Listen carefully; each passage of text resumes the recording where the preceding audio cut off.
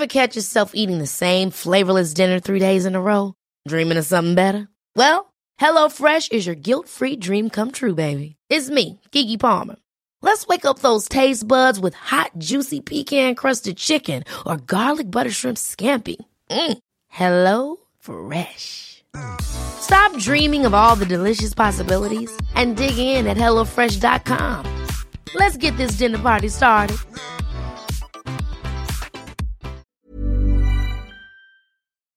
No race now, just a pavement.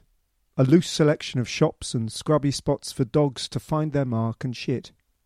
People drift dispassionately along the lines that defined the bunch, that held the hunched-up drama of a day long since settled over by time. Even the sky is blank. It's clouds. Just clouds. Not chopped with rotor blades and crackling bright static roar the rising racket of choreographed chaos beneath, which was the race. After the passage, the silent parade of the unexceptional resumes its place in the slow-beating breast of the world. No race now. Just a pavement.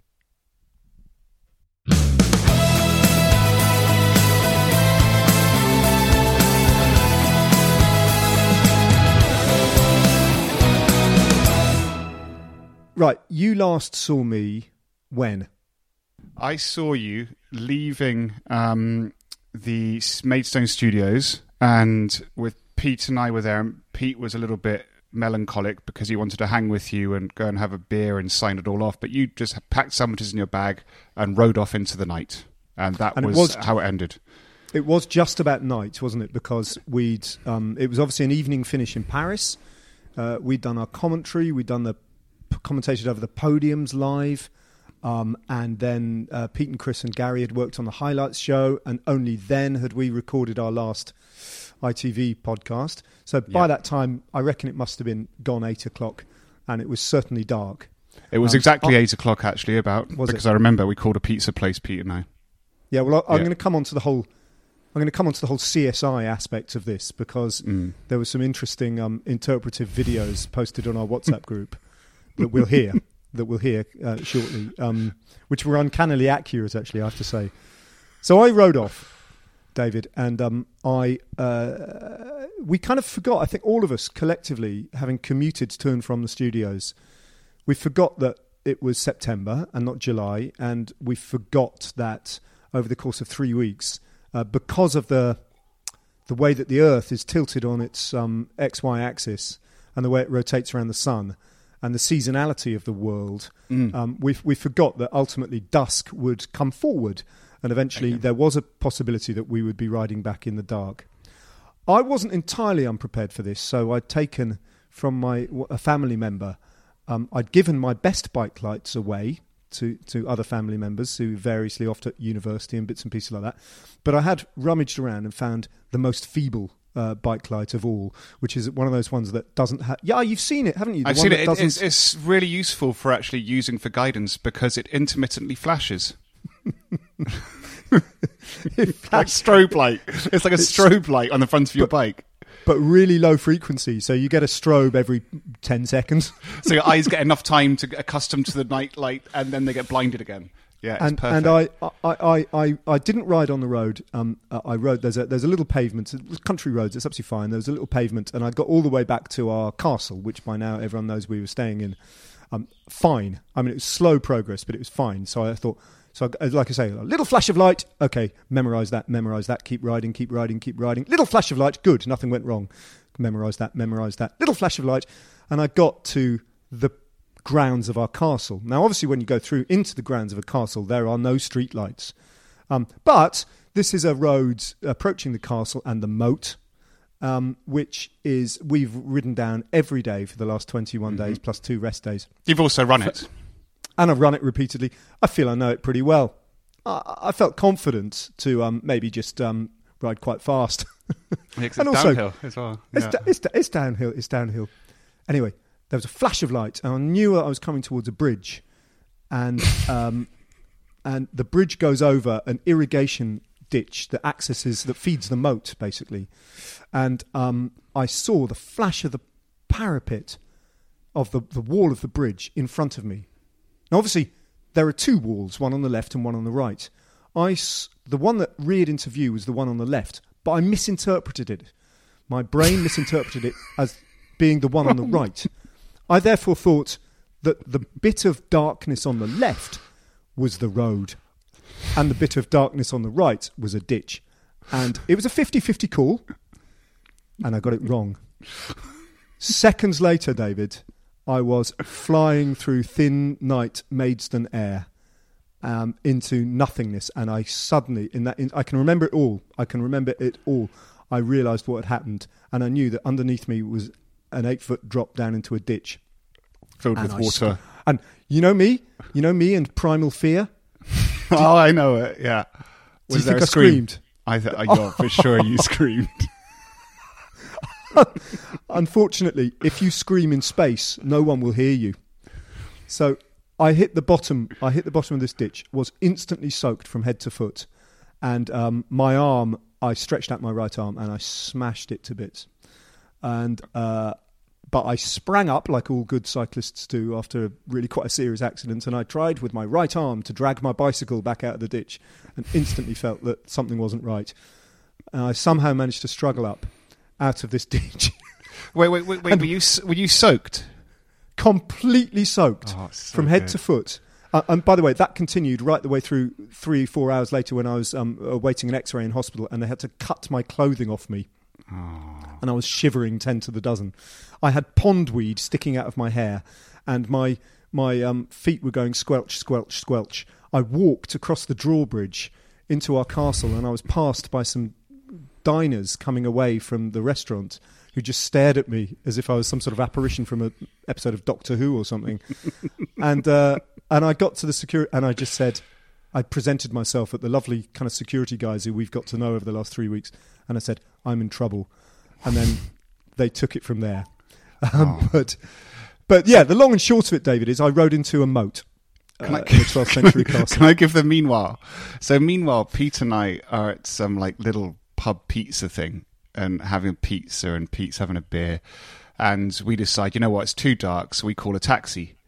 And this is like 9:15 by this point. Which is a late night for us over the last 3 weeks. That's also the reason, because we've never really done dark. We kind of always dark get was back. Alien. Yeah, absolutely. Yeah, so dark. And so Pete and I, consummate pros, were like, no, it's too dark. We're not going to ride back. So that would be dangerous. Yeah. And so we put the Bromptons in the taxi and come back, and we're coming through the gate. And again, Pete's like, so weird about Ned. I mean, why didn't he just hang around? It's like, we've had 3 weeks, and, I'm having to console him because he's a little bit sad about missing Ned. Bless him. And then so we were walking through the beautiful courtyard into the castle, and it's all backlit, and I'm thinking, I'm going to miss this. It's such a beautiful place. This has been a surreal 3 weeks. And as we're coming up, somebody's standing at the door for the first time ever, like a security person. And I thought, that's nice. They're just letting us in for the final day. And as we approach, they go, suppose you've heard about your friend then? And we're like, what? and there's a kind of a moment of panic. So we're like, ooh, kind of what's happened? And I'm like, what? Who? And they say, is it Ned? And I was like, yeah. Or is he okay? What's happened? And he said, I fell off his bike coming into the park and fell into the stream. I just look at Pete and I'm like, okay. And is he okay? And he said, I think he's broken his upper arm. And I'm like, ooh. Okay. And Pete and I are just a little bit, there's a kind of mixed emotions, because we thought you might have been hit by a car or something like that. And at that point, because we're both pros, we're like, okay, well, arm's not so bad, is it? So we kind of walk into the castle, and we're both quiet, get our keys, and as we're walking up the stairs, I'm in front of him, and I suddenly lose it. And I like literally just like go... And at that point, we're like almost sitting down on the stairs in hysterics, just picturing it perfectly. And then I went back up to my room and I was calling Nicole, and I couldn't stop laughing. And she's like, you can't laugh. And I'm like, it's so good. And then I start sending the messages, the gif of like somebody kind of going off into water. And this is all before we know what's going on.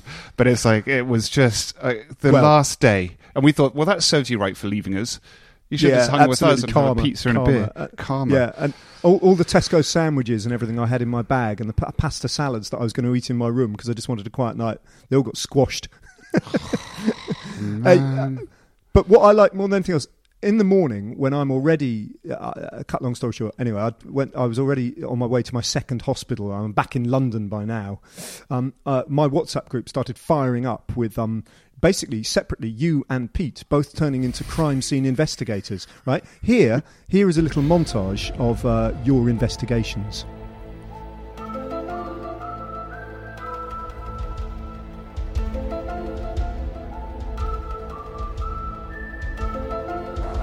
Right, so Ned, we're coming down this hill here, in the pitch black, down the hill.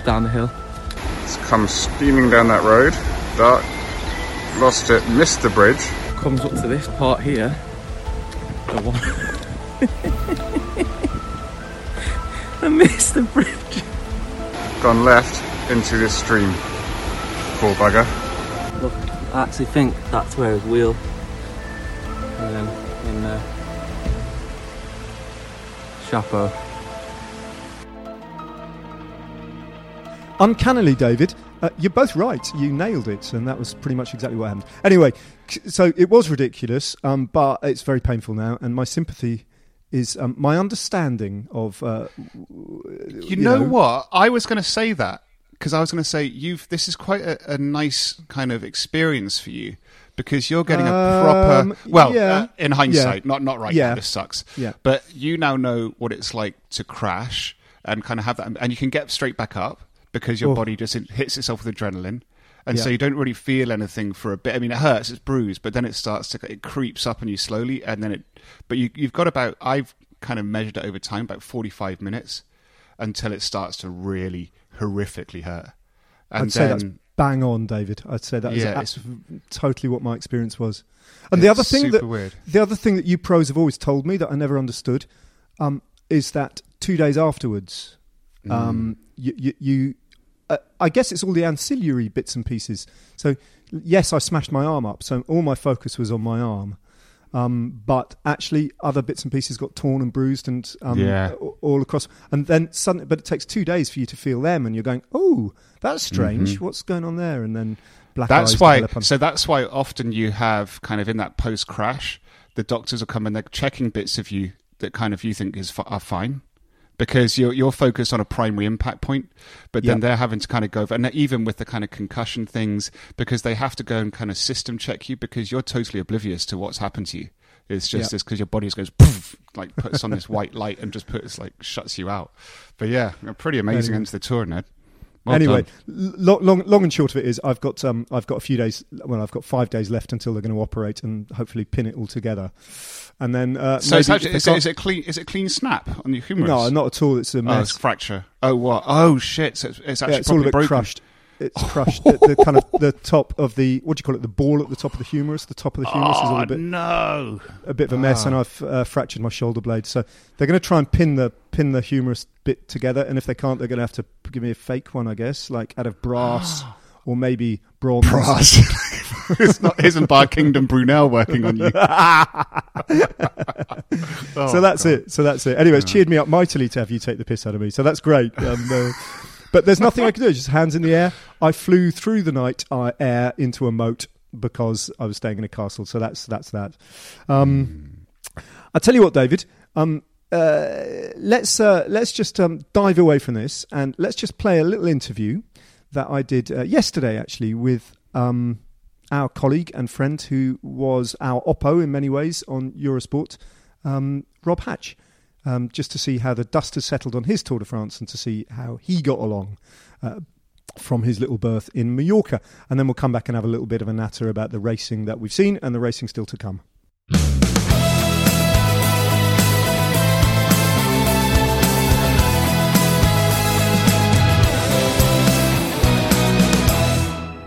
Rob Hatch, I'm seeing the inner workings of your commentary situation that you've got there in Mallorca. It's fascinating. I know, and I'm seeing your makeup hospital room as well. Equally fascinating.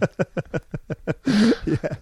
How was it for you, Rob? Because we're used to seeing each other every third day on the road, aren't we, during July? And normally grab a quick coffee off someone if we can ponce a little coffee off the Italians or the Belgians or maybe even the Americans of a morning. Last resort, that one though, isn't it? Last resort, the Americans. It is a little bit. You're right. And And we have a little natter sometimes at the end of the day when we're kind of like downing tools and heading for the car park. And that's our normal interaction, isn't it, over the course of July, apart from swapping information every now and again and stuff. But you've obviously been in Mallorca this entire time.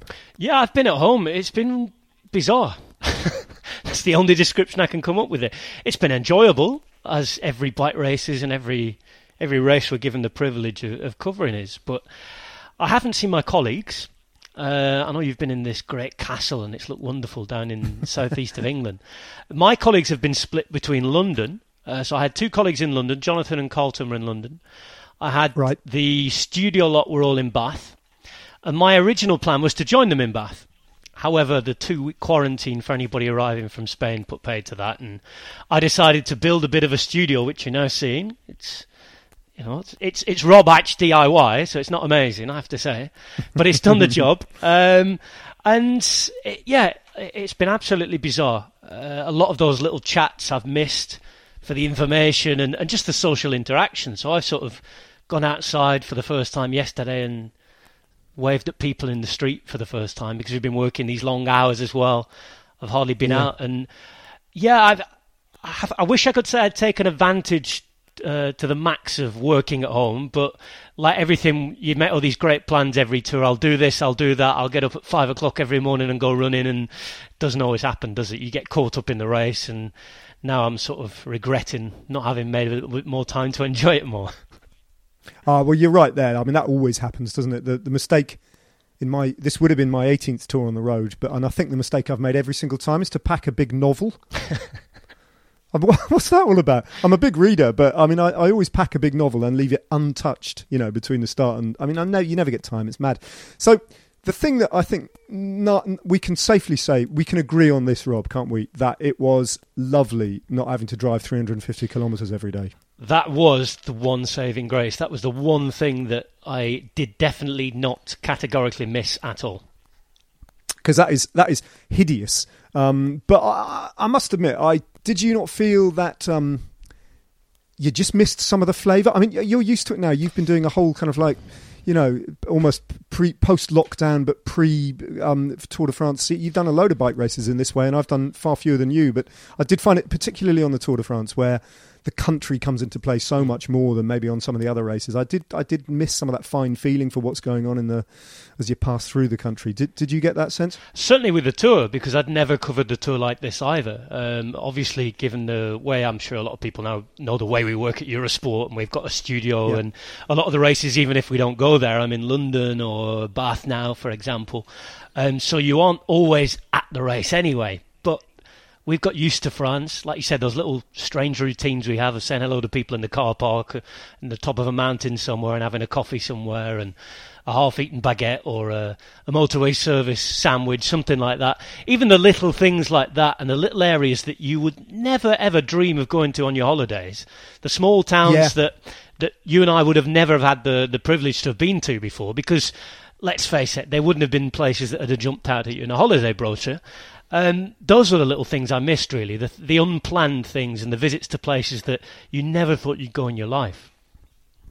And even picking up sometimes, when you're checking out of a Baladin hotel or a Kyriad somewhere, and on your way out, you nick one of their the newspapers they lay out for breakfast for free. The local papers. Yes. And they're pretty useless, aren't they? You have a little glance at the météo, you check the weather forecast, and a little bit about the road closures and what the town's doing to welcoming the Tour. But then there might be a little nugget in there about some local rider, either Fabien Grelier or something, and it'll be something about his mum and dad, running a bicycle shop or whatever that you didn't know about, or his uncle and his prestigious career as a basketball player or something like that. And that's all quite good fun, isn't it? And it adds to the mix as well. And I felt a bit deprived of that kind of stuff as well. Sean Kelly's normally brilliant at smelling those little newspapers out. He knows exactly which ones to look for because he stayed in all those hotels as a rider and for 536 years, Yeah. And he'll always point to you at breakfast and shove that on your arm, Sean, we're having that, goodbye. You're trying to get past the receptionist afterwards, checking out. Merci, ciao, à bientôt. I'm not taking your newspaper with me, I promise. Exactly. Yeah. So your friend and my colleague and your colleague at times as well, Daniel Freeb, he loves to give it a rating, doesn't he? He loves to give the Tour de France a vintage rating. Often controversial vintages, I think, aren't they? Well, I mean, as soon as you put one up, you're going to be controversial, aren't you? That's why he does it. I'm sure that's why any of us make any kind of bold statements online. But I think I'm right in saying he gave it a 4. He did give it a 4. Yes, he did give it a 4. 4 out of 5, not a 4 out of 10. That would be harsh. Are you with him on that, broadly speaking? Yes, just because when would you ever give a 5? I'm not sure. When would you ever give a 5? Yeah. I can't remember a tour as interesting as far as the racing's going that I've been lucky enough to cover, certainly not commentating in the last few years. But then again, I always find looking back on a tour a much more useful exercise the year or 2 years down the line, because I've got a really poor short-term memory. I look back and I probably can't remember half of the stages from last week already, mate. And Daniel has this gift of being able to... Oh, I'm so glad. Yeah. No, I just said Daniel has the gift of being able to give it this sort of rating, and I really struggle with that straight away anyway. I'm so glad you said that, because my medium, I don't know whether you call it a short-term memory or a medium-term. I think my short-term memory is okay, but my medium-term memory is shot to pieces. In other words, I can hold the information in the Tour de France together for about 4 stages. Gets to the start of stage 5 and I'm starting to struggle, you know. And someone says, that stage that Caleb Ewan won? And I'm going, nah, I can't. It's gone. I can't remember, you know. And then I have to stop and check myself, and we get to about stage 16 and I'm thinking, how many stages did Caleb Ewan win? I can't be sure. And I have to go back and check. So they are kind of uncontainable things, aren't they? I think it's just the welter of information. And you pointed out you've got a printer next to you, Rob. Yes. That would have been working, you'll have done nothing for the environment. I'm damn sure of that over the last 3 weeks, because in order to keep track of a race, you've got to print off a book every day, haven't you, to actually know what's going on, what the score is. It's just immense. It's funny, I started this season with great environmental intentions. I had an iPad Pro, and I thought, my start list, I'm going to highlight it with the iPad pen, and I'm just going to print out the start list. And for the first few races, I was fine. It's got to the Tour de France, maybe because I'm bereft of colleagues, and you always want these comfort blankets around you as a commentator. And all right, I'm going to print that. I didn't print the road book. I'll give it to myself. I didn't actually print the whole road book, but every day I did print the timetable. Probably looked at it about twice a stage. And yes, I've gone through 1 full pack of paper already, I'm afraid. I'm ashamed to say, in a Tour de France. So that's not great, is it? Rob, which... pick your top 3 as a commentator. Like sometimes, I don't know if you feel the same. You put your microphone down, and sometimes you feel like you've done an ordinary job. Sometimes you feel you might have made a mistake or two and let yourself down, and sometimes you feel sort of happy with the way it flowed between you and your co-commentators, and you happen to find that the right words were coming out of your mouth at the right time, which is kind of what it's all about. And it sounds easy, but it really isn't. Which ones did you feel? The marriage of how exciting the race was and how satisfied, you were with you. How much you enjoyed your job? What pick a couple out. What went well? I'm glad you mentioned this, because I was having a thought the other day, and rarely have I got to the end of a grand tour and thought, I'm really, really happy with my job overall there, because it's 21 stages and you're always going to, for want of a better expression, cock up a few times, I'm afraid. One-day races, I find it much more easy to compartmentalise and say, right, Tour of Flanders 2016, I think, when we had the double world champions. I thought, I was really pleased with what I did there. I think I was working with Rob Hales, who I really get on with, and I know you enjoy commentating with as well. Yeah, he's brilliant. People that you do find it easier to work with. Sean Kelly, for example, always find it easy to work with Sean, and when you're in the same room, there is that sort of understanding. This time's been a bit different, just because everything else about the race has been so stressful. Everything's been new. The technology, for example. We had an absolute disaster on day 1 thanks to a server outage in our headquarters in Paris, and that sort of left a bit of a bad taste in the mouth for the first week. Then we got over that. I really enjoyed the day that Sam Bennett won Ile de Ré. I think that was the first day after the rest day. Just because stage 10, wasn't it? Because we were building up something to happen, and then it happened, and you know, you sometimes you can build it up and it can end up being rubbish, can't it?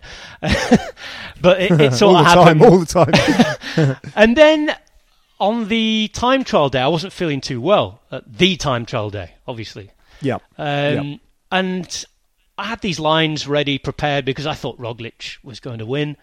So I'd had these 2 or 3 lines prepared just because I wasn't feeling great. And I wanted it to sound good on the highlights because that's the bit that obviously gets replayed. So I had 2 or 3 lines.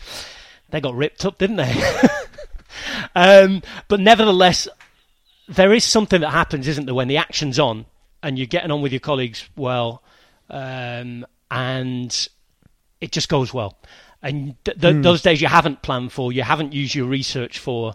And I think the time trial was really, really happy with how that came out, despite the fact that I don't think I was on my best day prep-wise or not being tired or anything like that. But it's a really interesting question, and I'm glad you did mention that, because Grand Tours are massive sources of frustration to me like that.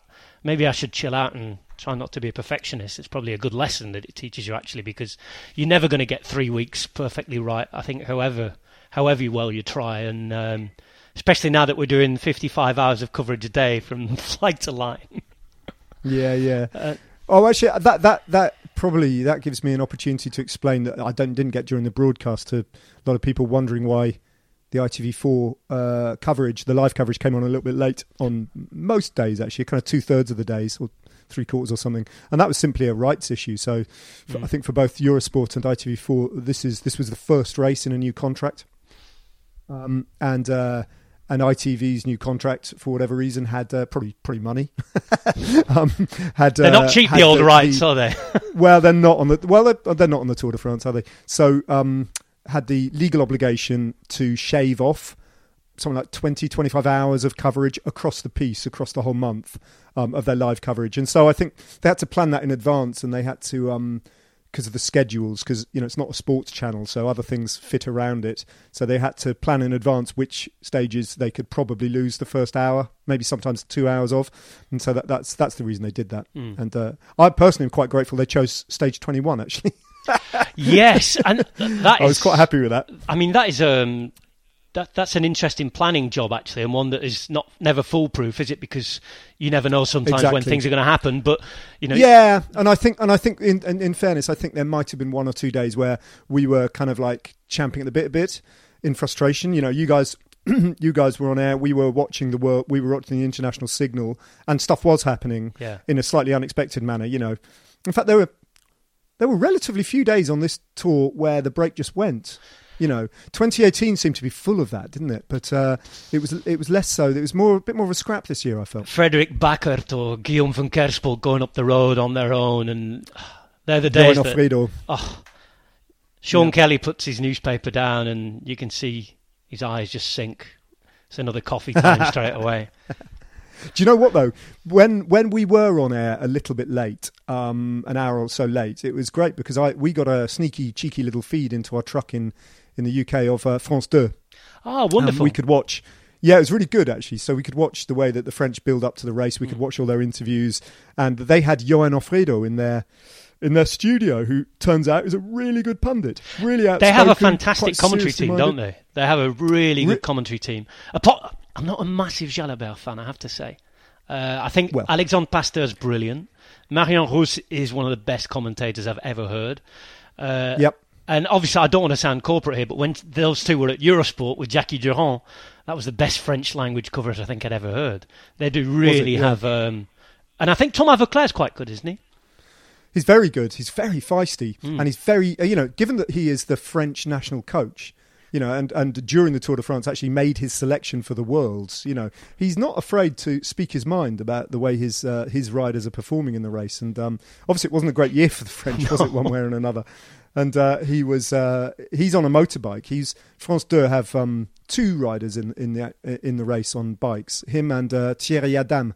Oh, okay, yeah, the former commentator. This was the former commentator who actually started off on a motorbike. Got promoted to being the lead commentator, and in the last few years has gone back to being on a motorbike. And he announced on the eve of stage 21 that this is his last race for France Télévisions. So, but it's really good to watch, and it was a pleasure actually to be able to sort of see a little bit how other broadcasters do it, because normally we don't get the time to do that. So that's interesting. So tell me about Sam Bennett's victory then. Were you commentating alongside Sean Kelly on both of his wins? Unfortunately, I only commentated the first win because obviously we switched the finishes at Eurosport. Oh, so is that how it works? Okay. It's usually in our alternate finishes. So the first one was me doing it with Brian, and it was a shame. Just nothing against Brian, but it was a shame that it wasn't Sean on that occasion, obviously, because of what it meant. Sean did get to do the stage 21 with Carlton, and I think he would have really enjoyed that on the Champs-Elysees. Yeah, sure. You could hear it in his voice that he certainly was enjoying it. But no, Sam's an interesting one, because I've been quite lucky to be there for the milestones in his career, really. I remember doing the one in Paris-Nice, where he beat all the big sprinters in the world in Chalon-sur-Saône, I think it was. Yeah. And I think there was maybe only Cavendish missing that day or somebody like that. Everybody else who was a big sprinter at the time was there, and that was a huge victory for him. In the Giro as well. So it felt good personally to be there and calling Sam home again. Don't know Sam particularly well, but the few dealings I've had with him have been really pleasant, really humble. And I go back to that interview he gave on the Champs-Elysees the other day, and what did he tell Seb? Brilliant. I don't wish to be seen as arrogant, and he was coming across as anything but arrogant. So no, that was a wonderful win for Sam Bennett. And the stage that it happened on, we had those crashes, hadn't we? And the second week was starting, and it was becoming clear that it was going to be quite a pretty good tour, actually.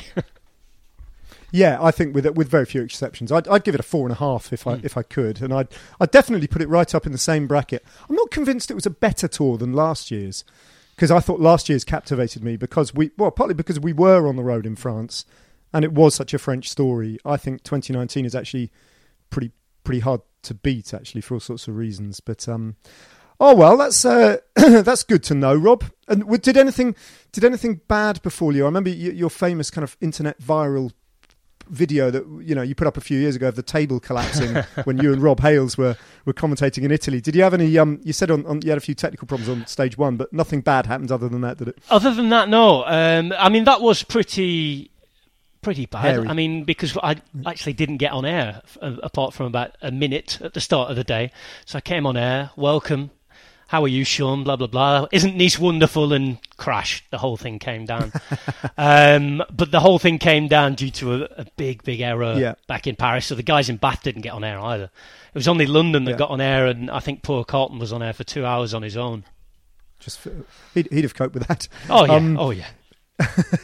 But I think people always, quite understandably, because why is it any concern of theirs, really? But, I think once you've worked in telly for a little while, you do realise, the almost unfathomable complication of getting good quality television pictures married with audio, and especially in this lockdown year where you're taking all your audio sources from different parts of the world, and it's unbelievably difficult. I mean, the first 2 days of commentary that David and I did, David was still quarantining up in Manchester, and then he joined us on the third day.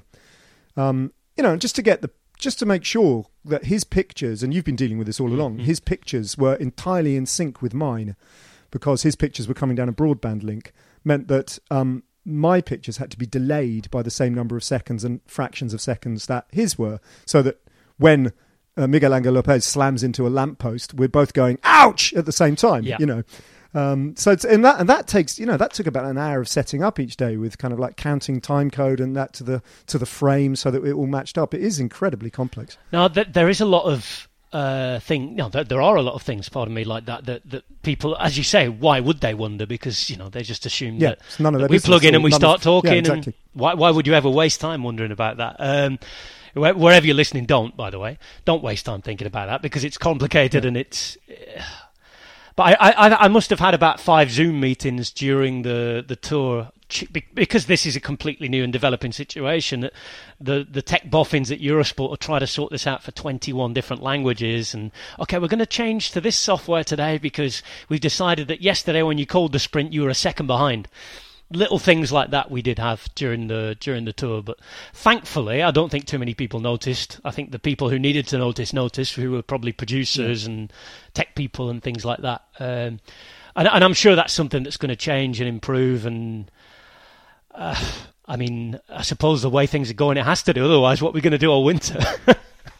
But just finally, Rob, who knows what who knows what July might bring, and who knows whether it's going to happen in July. I mean, I'd imagine we will have a Tour de France in 2021. It might not be in its right calendar slot. Who knows? But if everything else falls into place, would you like to be back on the road? Always. Me too. All right. Well, even if we're lone voices in the wilderness, maybe just you and me go. Let's go and have a July holiday in France, shall we? Stay at some Kyriads and Campaniles.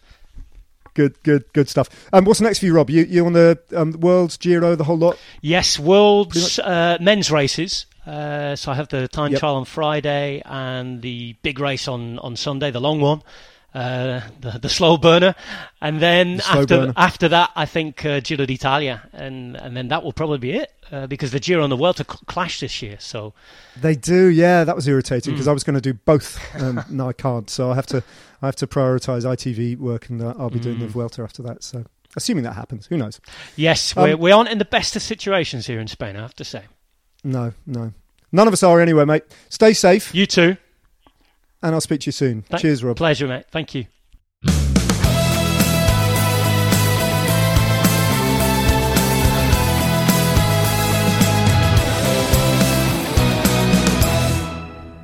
So there we go. I mean, a couple of days. It's nice. It must be nice for you to get home, David, after the tour and everything, and get away from it all. Because, of course, you had to, much like Rob Hatch was stuck in Mallorca. You were kind of at first stuck in Spain, and then you were stuck at your sister's house, quarantining before you could join up with all of us. And you've been away for a long time. Yeah, I have 5 weeks into 2 weeks quarantine. But you know what? It was fine because I stayed with my sister, so that was nice and chilled up north, which was family again. And then, to be honest, staying at the castle for 3 weeks is the calmest. You come out of it not at all frazzled. Yeah, that's true. I can see why queens over the centuries have stayed at Leeds Castle. It's got a very nice feng shui to it. And it was the first time we've ever done that, and I know it's mixed emotions because obviously logistically it was nice having that routine, but at the same time you miss the energy of the Tour de France. But that energy also saps you. So coming home, and kind of for the first time I come home and I unpack my bag immediately and got everything organised and tidy up, and I feel kind of ready to go. Whereas normally I come back, my bag stays there for 5 days unpacked, and it's just So this is actually, so it's a mixed emotions in that sense. We did certainly, I know you missed it massively. But I empathise with that because we don't, although we're never part of the race essentially when we're there commentating, because we're always just on the periphery, we don't get the vibe, the energy, we don't get to see things, we don't get that kind of first person, you're not sharing the whole experience, it's just us kind of dropping into Tesco's Extra on the way back from the studio. A lot of Tesco's Extra. I missed it most keenly, funnily enough, on stage 21, on the Paris stage, where we do get that sense of a completed journey, whether or not and there's always that moment where you spot the Eiffel Tower when you're coming into Paris the night before and everything, and even after the broadcast has finished, that randomness of stepping out of the back of the truck, basically onto the Champs-Élysées, which is already being dismantled and the barriers are being taken down and everything because it's quite late at night, and then you'll be sitting there, crack open a can of beer, having a chat, and quite often, the yellow jersey of the Tour de France will literally just ride past you with a soigneur running alongside, as if they were just, in this case, literally a kid out on their bike, and that kind of closeness to the race, I really felt keenly on Paris. But there we go. But the thing that I wanted to flag up, David, is the racing just continues. I mean, it's just insane, isn't it? That tomorrow, it depends when you're listening to this podcast, but Thursday, I think I'm right in saying, is the women's time trial at the World Road Race Championships, and on it goes. It's intense. I mean, I tell you, one of the interesting things I found as well, because I think as commentators, we were sometimes a little bit underwhelmed by the racing because of the Jumbo-Visma dominance. And yet all I'm hearing from everybody is how much they loved the race, the whole thing. And I think, and I spoke to a couple of people about this, and they enjoyed seeing another team dominate and seeing kind of they're people they don't know. and as well as we do. And then obviously you had it kind of bookended by that first crashy day. Then you had Alaphilippe doing a brilliant ride and almost starting off where we finished last year. And then it became a real mixed bag of the last few tours, in the sense you had that team like Sky kind of doing that, but then you also had this amazing, what we're becoming, I'd say, spoilt with, incredible racing and new young riders coming through. And it meant that we had this properly almost modern Tour de France where you had a bit of everything, rather than the kind of the madness of last year or the systematic controlling of the previous years. And so it was new, and I'm wondering whether that's something we can come to expect in the coming years. Oh, it was great. I mean, all the subplots there. Guillaume Martin tilting at windmills like Don Quixote. I even thought, in terms of understanding what the Tour de France is all about and how a stage race works, I actually thought, Adam Yates and his experience was a really good case in point. If you study what happened to him and the ambitions, his stated aims when he went in and what he came out with the other end, and how he was caught betwixt and between, and you could almost see the kind of decision-making process going on in his words and his utterances every single day. I thought that was a real education about the complexities about, the various different targets you can reach out to. I loved the fact that the King of the Mountains jersey was what it was. I thought it was extraordinary that Benoit Cosnefroy, just hung on to those 36 points forever and a day. And ultimately it all came to nothing because it was a GC race. Sunweb was just incredible, You're right, because I think if that was the first time you ever watched a Tour de France, it would be a Tour de France where you're getting lessons from everything. You could learn so much about cycling just from watching those 3 weeks.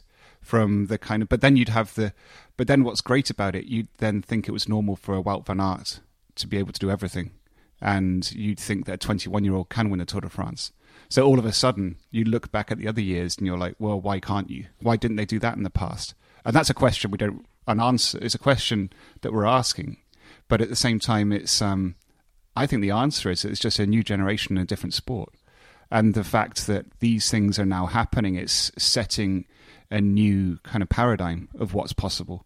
And I think it's going to make the Tour de France all the more exciting. The fact that you have from a Wout van Aert to an Alaphilippe doing what he does, as you said, an Adam Yates, you have a Cosnefroy, you have Hirschi doing these amazing things, like that 90k breakaway he did was just the stuff of legends, and then getting caught and then still nearly winning the stage with the GC riders, but then going and do it again.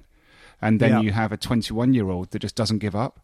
Then you have the Richie Porte, this guy has this black cloud over him.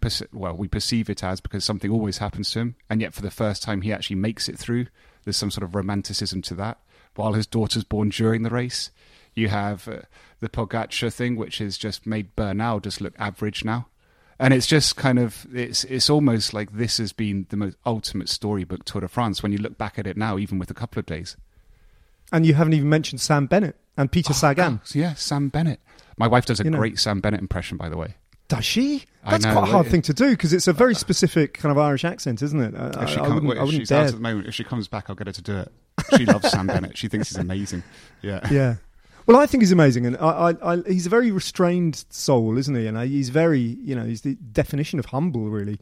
And but I loved the fact that on a completely empty Champs-Élysées, when he won that stage, he, lifted his green bike over his head, and kind of like shouted into the night sky and everything, and it all came flooding out. And then he apologised if he was coming over as arrogant, but. But it was just incredible, I thought, Sam Bennett, and that really captivated people. And I think I think Pete spoke about it in the ITV podcast that we did. The lovely kind of overlap and synergy of his biography with Sean Kelly, I think is really special. So yeah, wherever you looked, it was full of detail. The thing about Sam Bennett as well, which I find also is the kind of the opposite to a Pogacar who's just come exploding onto the scene like Hirschi. Sam Bennett has been a slow build. He's been your classic, just doesn't give up.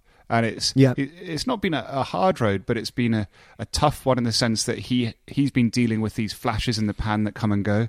And he's just been going literally through the ranks from small teams up, kind of scaling up, and always been loyal to those teams. And if you look through his palmares, there has been a steady trajectory through it all.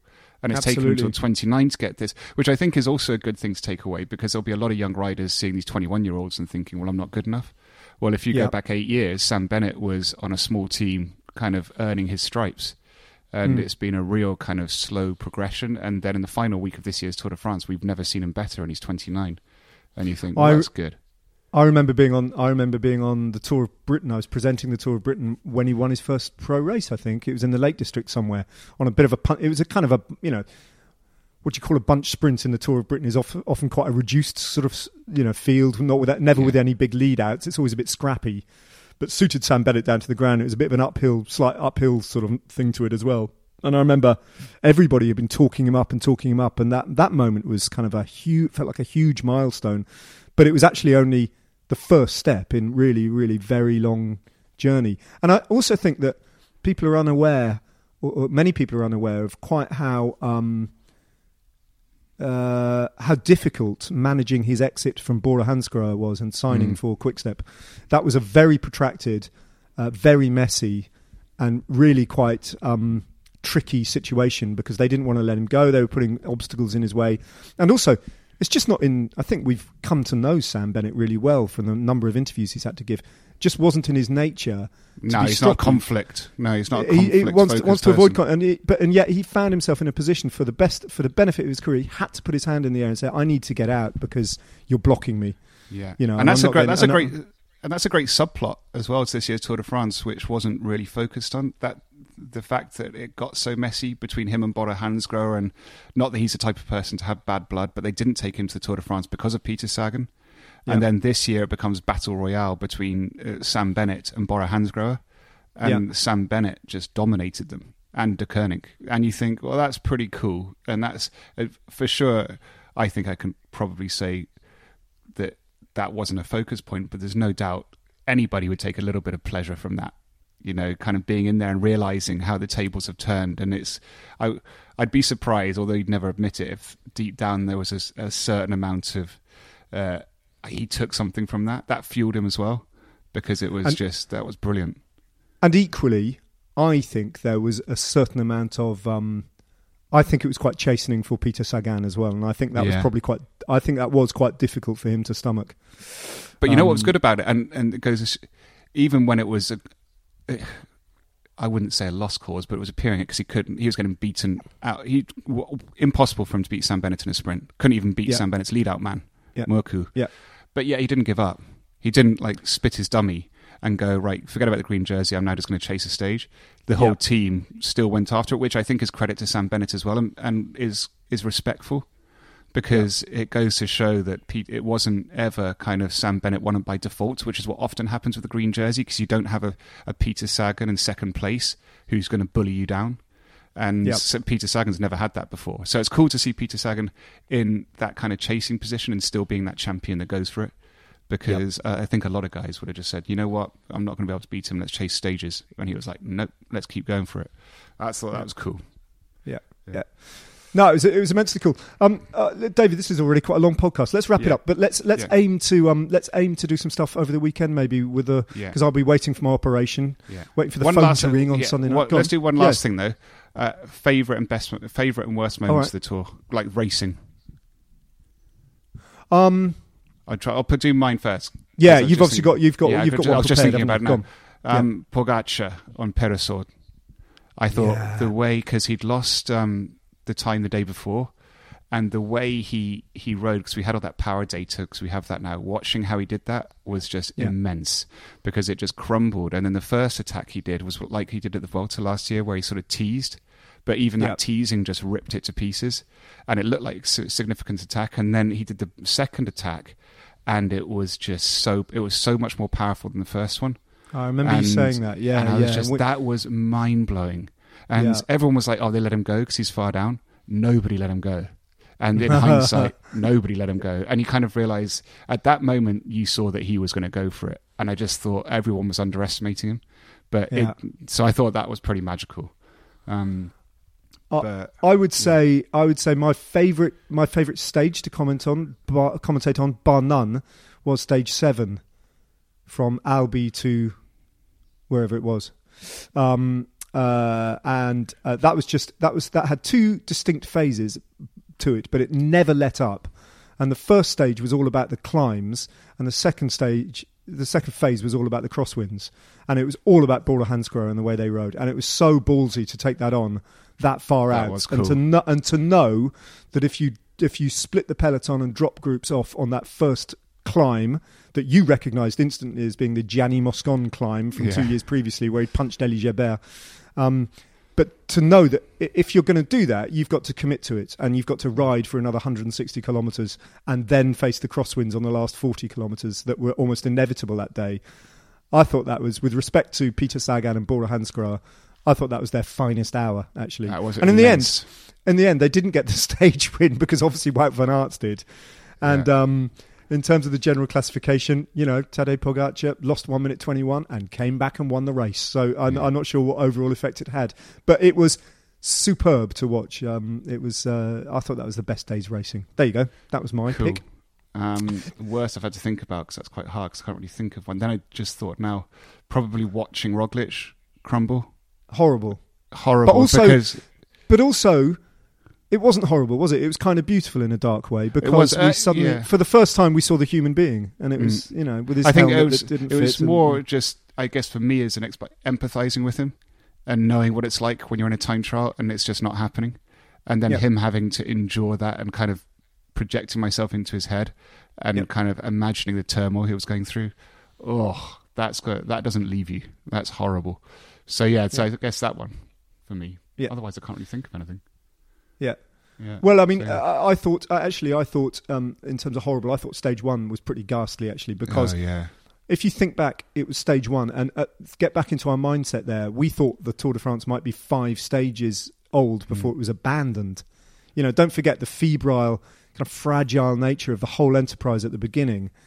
And not only that, so you're faced with this slightly unwise thing to do anyway that seems to have been rammed through politically. Let's have a Tour de France in the middle of a pandemic. Well, that's a stupid idea.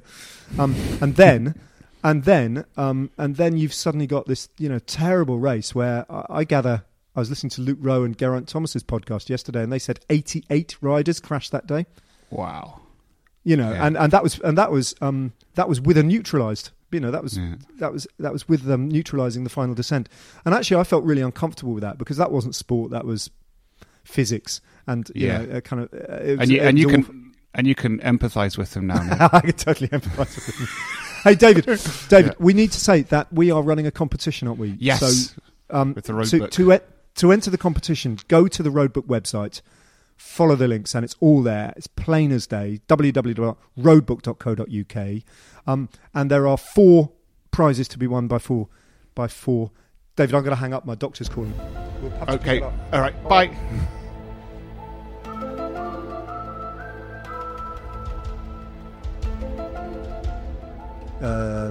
David, which is good. It's good because it's free stuff and it's fun.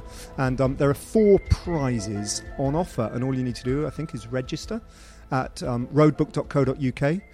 And you guys at Chapter 3 have kindly put some stuff up. What can you have? Yep, we've got a £250 voucher to buy anything you like off chapter3.com, and one of our non-purchasable face masks, which are really cool, actually. We've made it out of some of our excess stuff we have. So yeah, I've got one. They're very good. They're excellent. I shall I wear one down to the hospital with pride when I eventually go there. And Roadbook are putting up for a 2 prizes, actually. One is signed and numbered 2018 and 19 Roadbooks for free. There you go, as a little prize. And the other one is, and I've got slight misgivings about letting this go, actually, but you know that every race I do together, I handwrite everything, David, in a W.H. Smith's notebook. It's a beautiful thing. Well, not really. It's massively. A bit scrappy. But it's the only way that my addled memory will work. I have to kind of transcribe stuff down, so it's my handwritten commentary notes that I fill in every day, and as the race progresses as well. So, for example, on time trial day, you'll see all my frantic and terrible maths as I try and work out who's going to get on the podium and who isn't. Plus, all the salient details that make sense to me and everything. Well, basically, I'm going to give those up, and the original commentary notes are going to be, if we can do it, removed from their original binding and bound in a red hardback Roadbook kind of format. So that would be... I'm quite sad to see them go, but I think that hopefully that's quite a special prize. And And there we go. All right, so roadbook.co.uk for that. David, we shall never stray far pretty soon again, shall we? We shall. All right. Thanks for all your sympathy, by the way. Yeah, pleasure. Cheers, David. Bye. Bye.